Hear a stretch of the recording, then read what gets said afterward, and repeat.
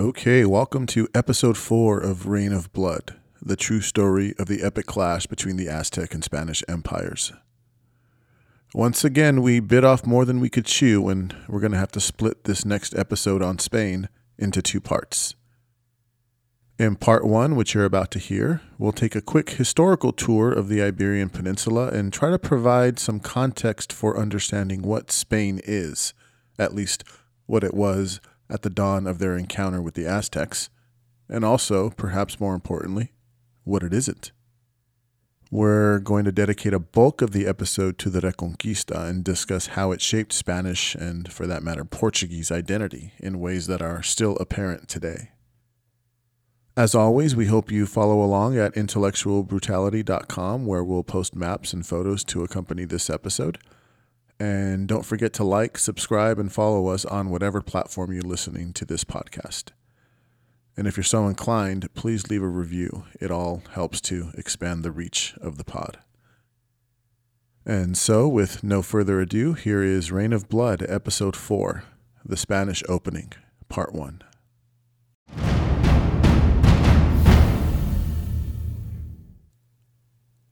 They wouldn't have known it at the time, but the handful of Spaniards who arrived in the Caribbean with Columbus heralded the beginning of the world's first truly global empire. They would have also been surprised to learn that they composed the vanguard of Western civilization's march to dominate the planet. We can see all of this clearly in hindsight, of course, but at the time, this understanding of what they were doing would not have made much sense to them at all. They would have even had a difficult time contextualizing the term Spaniard or Spanish as anything but a loose geographical grouping, and they would have identified with the term in the same way Italians and Czechs and Belgians all identify as European today, meaning they would have accepted it as a broad description of where they were from, but not nearly sufficient to describe who they were. Because in all the ways that really mattered, these men, and later women, would have identified with one of a handful of kingdoms that sprouted up during the Middle Ages. Many of those kingdoms had, in fact, been at war with one another within living memory, and would be again periodically into the 1700s. In fact, the idea of a common Spanish identity, let alone a unified Spanish state, has yet to emerge by the time Columbus set sail in 1492. In this way, the Spanish look a lot like the Aztecs, who, while a collection of groups who shared a religion, an economy, and overlapping political and other institutions, nonetheless considered themselves to be distinct from one another. These Spanish kingdoms had their own kings and queens, they had different nobles and courts, their own armies and bishops. They even had different languages and ethnic makeups in some cases. But also like the Aztecs, they would overcome these divisions that separated them to achieve enough unity, or at least cooperation, to enable them to expand their civilization first to the extent of their natural borders, and then well beyond them. How did they do it? Well, the same way the Aztecs did, with a story. And their story even has a catchy title, The Reconquista. As we talked about extensively in episode 2, all origin stories are a mix of history and myth and outright propaganda, and much of them tend to be crafted well after the events of these stories themselves have transpired. The Reconquista is no exception. The short version of the story, as told by the Spanish and the Portuguese as well, since the Reconquista is also their origin story, is this. Christians who fled the Muslim invasion in the early 700s AD found refuge in the small mountainous kingdoms in the north, where they bravely resisted Islamic armies until they were strong enough to go on the offensive and reconquer the Iberian Peninsula for Christianity, which they finally did in 1492. The long version is, well, a lot more complicated. First and foremost, what you have to understand about the Reconquista is that it wasn't the coordinated, organized crusade that was carefully planned and methodically executed as it's often portrayed. It was much more like an 800-year Cold War with sporadic, intermittent, and largely unrelated outbreaks of fighting resulting in land trading back and forth between Muslim and Christian kingdoms. Also, these small conflicts could have been initiated by princes or warlords from either side who were much more interested in increasing the amount of land they controlled than they were about any long-term religious or cultural objectives. The second thing you need to understand is that the Iberian Peninsula has been conquered many times. Every few hundred years, in fact, since it first enters the historical record around 1000 BC, a new civilization has come along and intermingled or displaced the established civilization that was already there. The original inhabitants of modern-day Spain and Portugal were the Iberians, hence the name, and archaeologists have found traces of their civilization as far back as 4000 BC. But we don't know a whole lot about them because the next group that came along were the Celts in about 1000 BC, and they would thoroughly remake Iberian civilization in their own image. We know a lot about the Celts because they were the dominant civilization across Western and Central Europe before the rise of Greek and Roman civilization. The Celts were so prolific that their languages and other aspects of their culture survive to this day, with parts of not only Spain but France, Ireland, and Britain proudly preserving those Celtic roots. Either right before or right after the Celts overtook the region, the Phoenicians arrived to set up trading colonies along the southern and eastern coasts. The Phoenicians were a Near East Semitic people originally from modern-day Syria and Lebanon, but they were famous seafarers and traders and set up trading colonies and outposts all across the Middle East and North Africa before reaching Celtic Iberia. The modern-day Spanish city of Cadiz was originally established as the Phoenician colony of Gadir during this period, sometime between 1000 and 800 BC. There's some dispute on the exact date of its founding. Next came the Greeks, who set up their own colonies beginning sometime after 700 BC. And after them came the Carthaginians, who would leave their mark in many different ways. The Carthaginians were descendants of the Phoenicians, and they inherited their western Mediterranean colonies after Phoenician civilization collapsed in the Middle East. From their capital city of Carthage, near the modern-day city of Tunis in Tunisia, they would oversee the colonies along Iberia's coasts and keep that area firmly and thoroughly integrated into Carthaginian civilization. But the Carthaginians never undertook any large migration or military expansions in Iberia, and the region would remain a largely Celtic society until, that is, in the latter part of the 200s BC.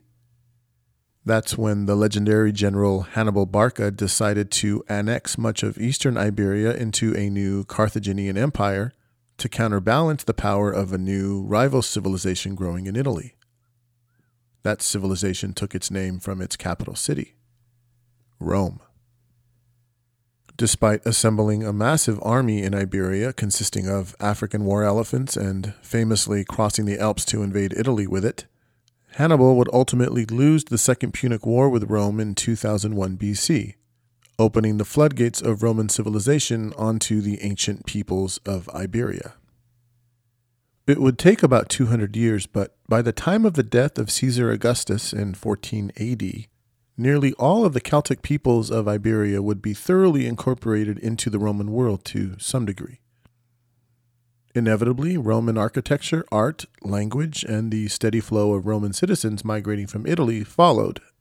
And over the next 400 years of rule under the Caesars, Iberia would become among the most thoroughly Romanized provinces of the entire empire.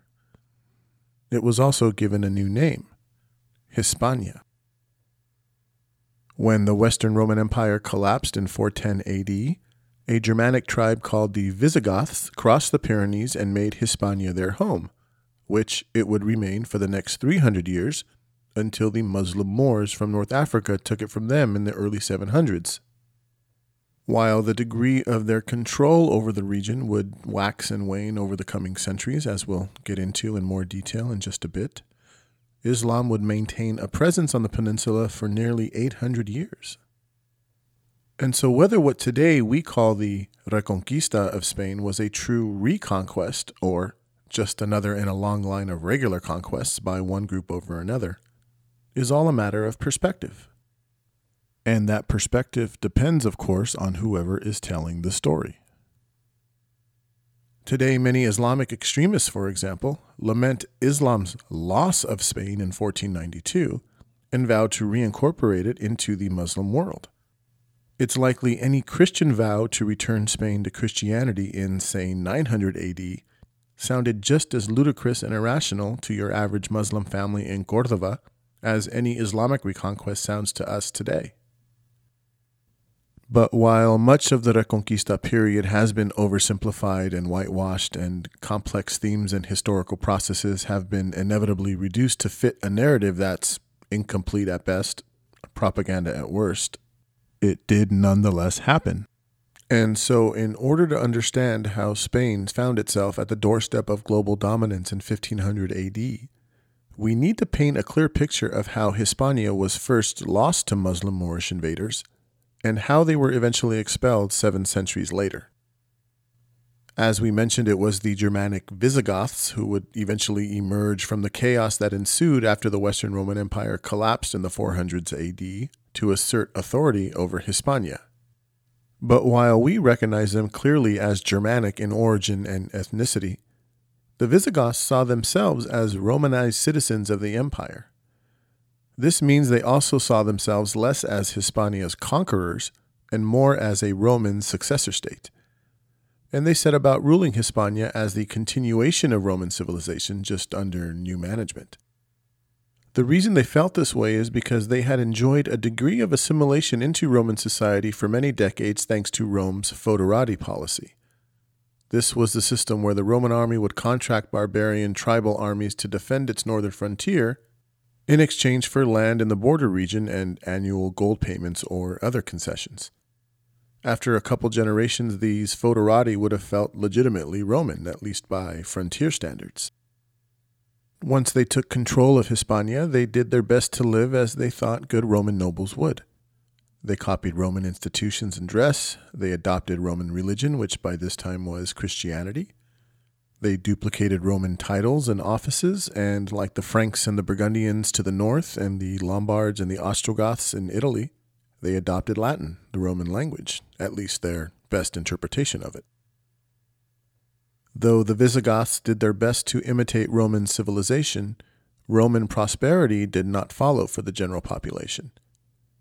The Visigothic elite became decadent and detached toward the end of their run, and everyday life in Hispania descended slowly but surely into small-scale but persistent internecine warfare between petty fiefdoms, which resulted in pervasive poverty for your average citizens of Visigothic Spain. The light that had been Rome dimmed across Hispania, as it did across most of Western Europe. By the end of the 600s, Visigothic rule was tenuous at best. Groups like the Basques and the Asturians and the Galicians and dozens of smaller groups began asserting a degree of autonomy. They would have acknowledged the rule of the Visigothic king in their capital of Toledo, but the realities of medieval life meant local lords and nobles were the only real power centers that mattered to most people's daily lives. In 711, things went from bad to worse, and they did so quickly. A Muslim army from the Umayyad North African region under the command of Tariq ibn Ziyad crossed the Straits of Gibraltar, separating Europe from Africa, and began raiding the southern coastal cities of Hispania. The Visigothic king, Roderick, was in the north fighting the Basques, but he quickly gathered an army and marched it south to meet the 8,000 invaders. At the Battle of Guadalete River near Cadiz, Roderick's army was crushed, and Roderick himself was likely killed in the battle. News of his success reached the Muslim heartland in the Middle East, and a year later, Tariq's mostly North African Berber and Moorish force was joined by a more formidable 20,000-man army composed of core Arab units sent directly from Syria and Egypt. Toledo was soon sacked, and all the Visigothic nobles who remained in the city were publicly executed. By 717, Muslim armies had reached all the way to the Pyrenees and the northern Atlantic coast, and they began making raids into modern-day France. Most of the ruling Visigothic elite, however, didn't stick around to witness it, let alone resist it. As the strength and the scope of the Muslim invasion became clear, they packed up and fled north, finding refuge in the small kingdoms and territories up in the high valleys of the Pyrenees and Cantabrian Mountains a little further west. The area was remote and rugged, and the terrain made it difficult for large armies to operate, especially Muslim armies that favored the kind of sweeping cavalry warfare more suited to open plains and deserts. The region of Asturias in the northwest proved especially stubborn. They managed to resist full incorporation into the Muslim world as long as they agreed to pay the jizya tax Muslims allowed Christian client states to pay to avoid conversion and conquest. They also had to recognize the caliphate's rule across the rest of Hispania, which by this time had yet another new name, Al-Andalus. Because Asturias managed to remain outside the caliphate, it became a favorite destination for those Christian Visigothic refugees. And in 718 AD, one of those Visigothic nobles by the name of Pelagius took control of Asturias, formally declared it a Christian kingdom, and announced they would no longer pay the jizya tax. Many Visigoths and other Christians rallied to his banner and prepared for the inevitable Muslim onslaught, which came a few years later in 722. A Moorish army on its way back home to Al-Andalus from a raid into France decided to head to Asturias to crush what they saw as Pelagius' rebellion. As they pressed up into the Cantabrian mountains, Pelagius' small army very cagily retreated, luring the larger Muslim force into a narrow valley near the town of Covadonga. When the time was right, they ambushed the Muslim army and routed them. To the Moors, Covadonga was just a small skirmish, and losing it resulted in no real change to the status quo. The way the Christians tell it, however, this was a monumental victory, and later generations of Christian armies would draw inspiration from Covadonga and point to it as the end of the Muslim advance and the beginning of the Reconquista itself. Practically speaking, all the victory at Covadonga did was beat back one of many Muslim attempts to bring the lawless Cantabrian region into the new caliphate. And so it's unlikely that Covadonga at the time was seen as the major turning point of Christian resistance and the end of the Moorish conquest, let alone the beginning of something that would be sustained and spread. But history is hindsight, of course, and looking back, Covadonga does provide a convenient and rather poetic turning point in this origin story, even if later generations piled meaning and symbolism onto it that didn't exist at the time. Just to give you some small idea of how potent a cultural touchstone the Battle of Covadonga remains, there's a specific cross design called the Victory Cross, which, according to legend, was the design of the cross carried by Pelagius. Today, that cross is on the flag and the coat of arms of the modern autonomous community of Asturias, 1,300 plus years removed from the battle. We'll have a photo of the Victory Cross on the website for you to reference. The Muslims, who at this point were known officially as the Umayyad Caliphate, didn't seem overly threatened by Asturian resistance even after the setback at Covadonga. They began regular raids over the Pyrenees into modern-day France, what were then the kingdoms of Aquitaine and Burgundy, and they even conquered the kingdom of Septimania, which straddled the Pyrenees along the Mediterranean coasts of both Spain and modern-day France. This also brought them into contact with the mighty Franks for the first time. One Umayyad army penetrated deep into France and camped about 130 miles outside of modern-day Paris, but they were defeated not long after that at the Battle of Tours by a Frankish army under the command of General Charles Martel, also known as Charles the Hammer. Successive Frankish kings would push the Muslims out of Septimania and then back over the Pyrenees by 760 AD for good. Charles the Hammer had a grandson, also named Charles, otherwise known as Charles the Great or Charlemagne. Maybe you've heard of him. Charlemagne was expanding Frankish territory all over Europe, and he decided the time was right to project into Al-Andalus. And so starting in 778, he launched a series of raids and incursions over the Pyrenees, through the Christian-controlled areas, and into Umayyad territory. This offensive was designed to make an impression not just on the caliphate down in Cordoba, but on the many Christian kings and dukes as well, many of whom claimed territory and titles north of the Pyrenees in areas that Charlemagne now controlled. Charlemagne was in the early stages of building what would become the Holy Roman Empire, and he had the backing of the Pope. and it was important that the Christian nobility of Europe recognized his ascendancy, as much as the Muslims and caliphs and emirs did. By 800 AD, he had brought most of the Visigothic-ruled proto-kingdoms, some unwillingly, into a loose confederacy called the Spanish March, which formed a buffer zone along the southern slope of the Pyrenees, separating Muslim Al-Andalus from Frankish Christian-controlled Europe. One of the perhaps unintended consequences of the Spanish March was that it effectively ended whatever Visigothic character the resistance movement may have had up to that point. The Visigoths, as we mentioned, were always an elite minority whose numbers were never all that great. And over time, as Frankish control of the Pyrenees region loosened, the administrative areas Charlemagne set up would emerge as independent kingdoms detached from any Visigothic claim or past. The nobilities of each of these kingdoms would soon evolve away from each other as well, and so any Visigothic kinship they may have acknowledged before the Spanish March period is largely gone by the end of Frankish rule. In other words, by 1000 AD, the Visigoths are no longer a perceptible, distinct political or cultural unit. And from here on, Christians in these northern areas would identify with one of these new kingdoms. On top of this, as we approach 1000 AD, there's little to suggest that a unified reconquest was underway. Certainly not one driven by an aggrieved Visigothic population looking to retake their land and reinstall a rightful Christian king over all of Hispania. It's doubtful that anyone in a medieval army serving one of these early Christian kingdoms would have considered themselves part of a coordinated centuries-long project to take back the area for Christendom. For the duration of Muslim rule in Al-Andalus, in fact, these Christian kingdoms were just as likely to be at war with each other as they were with their Muslim neighbors. And Muslim emirs and princes actually grew adept at playing these Spanish kings against each other for their own advantage. Your average Christian soldiers, too, were just as likely to serve as mercenaries for Muslim emirs and generals, even when they went to war against Christian armies. The most famous example of this dynamic is that of the semi-legendary hero of this period, known by his nickname, El Cid.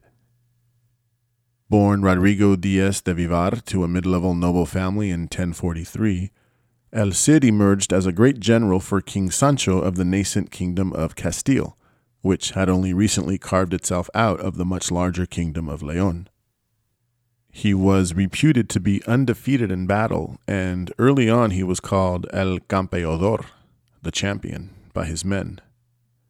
But when Sancho died without an heir in the 1070s, Castile was folded back into León, and El Cid had to pledge his loyalty to its king, Alfonso, who he had just defeated in battle.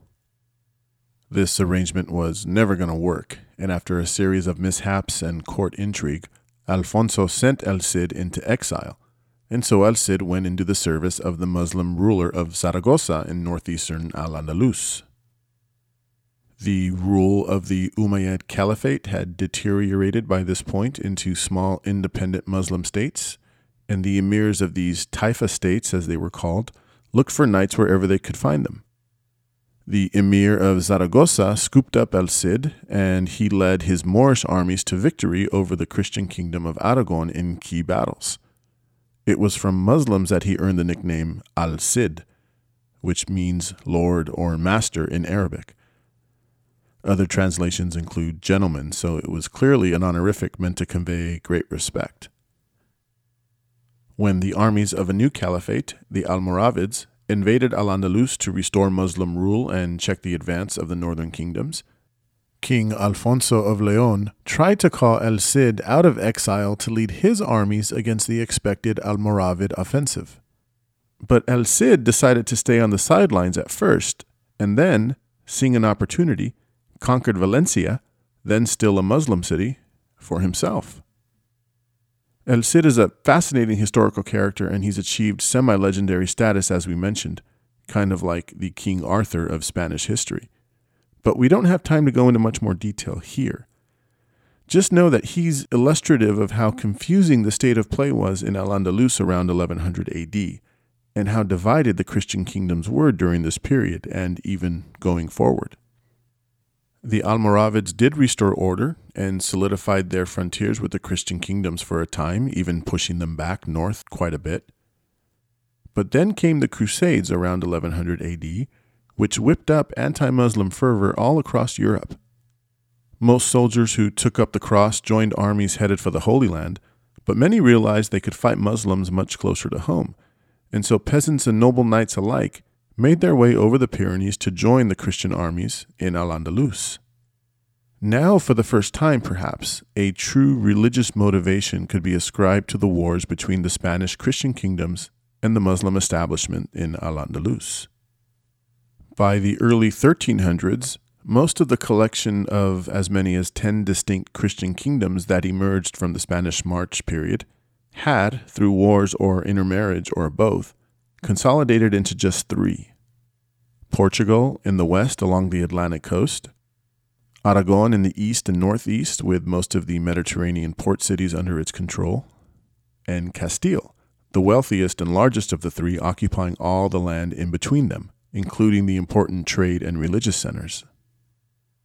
It was Castile which would eventually conquer the wealthiest and most prestigious of the Muslim cities in the south, like Toledo and later Sevilla and Córdoba.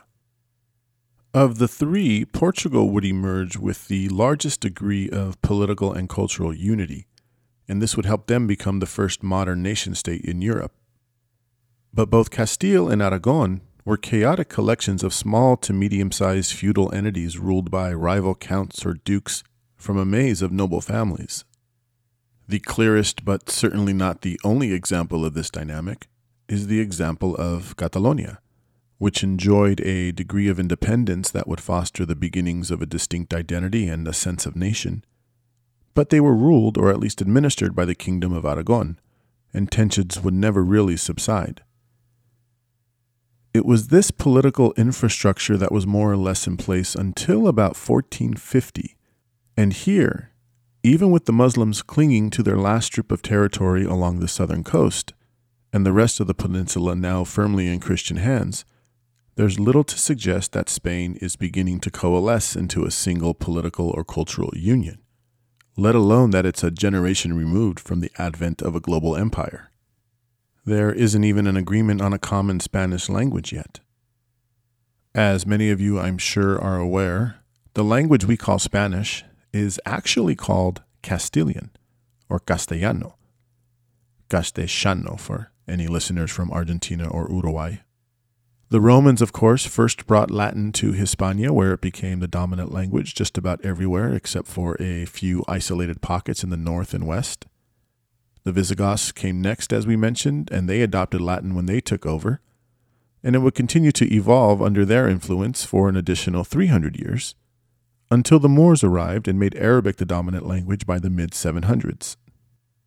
The Latin language followed the fleeing Christians north, where it would splinter among the small isolated kingdoms of the Spanish March, to the point that, over time, you have multiple distinct variations of Vulgar Latin that emerged that were as different from each other as, say, Italian is from French today. Castellano, then, was the version of Latin that emerged among the people of the early kingdom of Castile. Since Castile would emerge as the dominant kingdom during and after the Reconquista, it's the language that became dominant and would eventually be exported around the world. But as late as the 1600s, and even later in fact, there are as many as a dozen different dialects of Latin actively spoken and written across the Iberian Peninsula. And they're not all mutually intelligible either. Modern forms of many of those dialects remain the first languages of many Spaniards to this day, including and especially Catalan, spoken in and around Barcelona, Galiciano in the far northwest of Spain, which has more in common with Portuguese in many ways than it does with Castilian, Valenciano, which is a close relative of Catalan, spoken along the Mediterranean coast around Valencia, the Basque language in the far north of Spain that comes from a completely different language family and predates the arrival of Latin, and, of course, Portuguese proper, spoken in Portugal. We saw with the Aztecs how a common language, in that case Nahuatl, went a long way towards uniting people who consider themselves to be otherwise distinct from each other. But in Spain, we see the opposite. We see how disparate languages can be a huge obstacle toward unifying people who are otherwise very similar. And today, as during the 1500s, Spain's fractured politics can in many ways be traced to this lingering language barrier and the cultural barriers that come with it. Language and other divisions aside, however, the pursuit of the final conquest of the remaining Muslim strongholds and the prestige and wealth that would come with it would eventually resume in earnest after petty dynastic and political squabbles were finally settled. By 1450, all that remained of the once brilliant Muslim civilization of Al-Andalus had been reduced to the small emirate of Granada, which clung to the southernmost region of the Iberian Peninsula as it awaited its fate. That fate was sealed in 1469 when Queen Isabella of Castile married King Ferdinand of Aragon, unifying the two crowns and, more importantly, unifying their armies and their resources for the final phase of the Reconquista. The defeat of Granada and the final conquest of the Muslims came just over 20 years later, in 1492. The union of the two self-branded Catholic monarchs ushered in a new period of wealth, prosperity, and global prestige for the nascent Spanish Empire. But the two kingdoms remained markedly divided. Each monarch and their respective nobles continued to rule their own kingdoms separately. They retained their own currencies, their own political bodies, separate legal institutions and courts, and their own distinct languages. They even maintained their own foreign policies, with Aragon focused on dominating the Mediterranean and expanding the empire's influence in Italy, and Castile pursuing dynastic unions across Europe and consolidating its power in the south, where the wealthy former Muslim cities were, as well as the highly developed agricultural land around them. In addition to these political and linguistic divisions, there were some significant ethnic and cultural differences as well, particularly among the recently conquered citizens of Al-Andalus, who were by now subjects of Castile, Aragon, or Portugal, and many of whom were Muslims, but not all. At first, conquered Muslims were allowed to stay and continue practicing Islam provided they register and pay a special tax similar to the jizya tax the Muslims made the Christians pay. These Muslims were called mudehars by the Christians, from the Arabic word for remain. This mudehar policy was a practical necessity for the conquerors who needed people to work their newly acquired estates, and they needed merchants to maintain the trade routes, and cities continued to need workers and builders and shopkeepers. Ships needed sailors, and on it went. The Muslim citizens of the region knew how to do all that stuff, and so they would need to stay with as little disruption as possible. But over time, the relatively tolerant mudehar policy grew more and more restrictive. The tax required to openly practice Islam went up, as did instances of persecution and worse. And eventually, particularly after the defeat of the final Muslim emirate at Granada, the tax was abolished completely, and all remaining Muslims in Al-Andalus were forced to convert or leave, a policy that by our standards today qualifies as ethnic cleansing. Many, perhaps most, did convert, however, and after 1492 they were known by a new name, Moriscos. These were ethnic Moors, Berbers, or Arabs, descended from migrants from North Africa who arrived after 711 AD, many not long after Tariq's original conquest. Noble Moriscos were even permitted to keep their lands and much of their wealth, and some would work their way back into the Spanish Christian ruling nobility through marriage or other means. Another group were the Mozarabs. These were Christians who were ethnically Hispano-Roman, descendants from the citizens of Roman Hispania who chose to remain after the Muslims conquered it in 720 AD and take advantage of the requirement in Islamic law that they be allowed to decline conversion provided they pay the tax. As you'll recall, these ethnically Roman Christians were never all that fond of life under the small, insulated, decadent Visigothic elites, and they decided to stay and take their chances with the Moors rather than follow the Christian nobility and others north. But while they would keep their Christian faith, they assimilated culturally into Moorish society and found a place within one of the true gems of the Muslim world. They adopted Arabic as their primary language, developed a taste for food and fashion of the caliphate. Their Christian liturgy evolved into a distinct rite, and they built churches and homes in the more refined Moorish Arabic style. As late as the 1300s, Mozarabs constituted a majority of the population in many parts of Al-Andalus.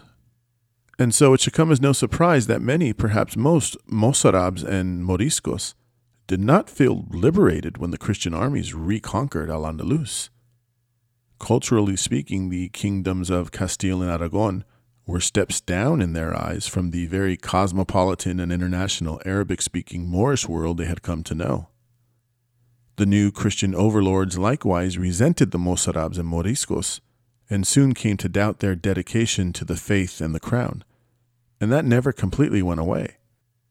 As late as the 1700s, in fact, church and crown authorities ordered massive purges of Moriscos for the mostly imagined crime of continuing to secretly practice Islam behind closed doors. The fact that they kept track of who was a Morisco as late as the 1700s should tell you all you need to know. The overarching point I want to drive home here is that it would be a huge stretch to say that the experience of the Reconquista served to unite the Iberian Peninsula, let alone that it inspired them to spread Western civilization around the world. Spain today remains a very divided country, with the Civil War of the 1930s and the brutal 40-year dictatorship of Francisco Franco that followed, still casting a shadow over politics and society.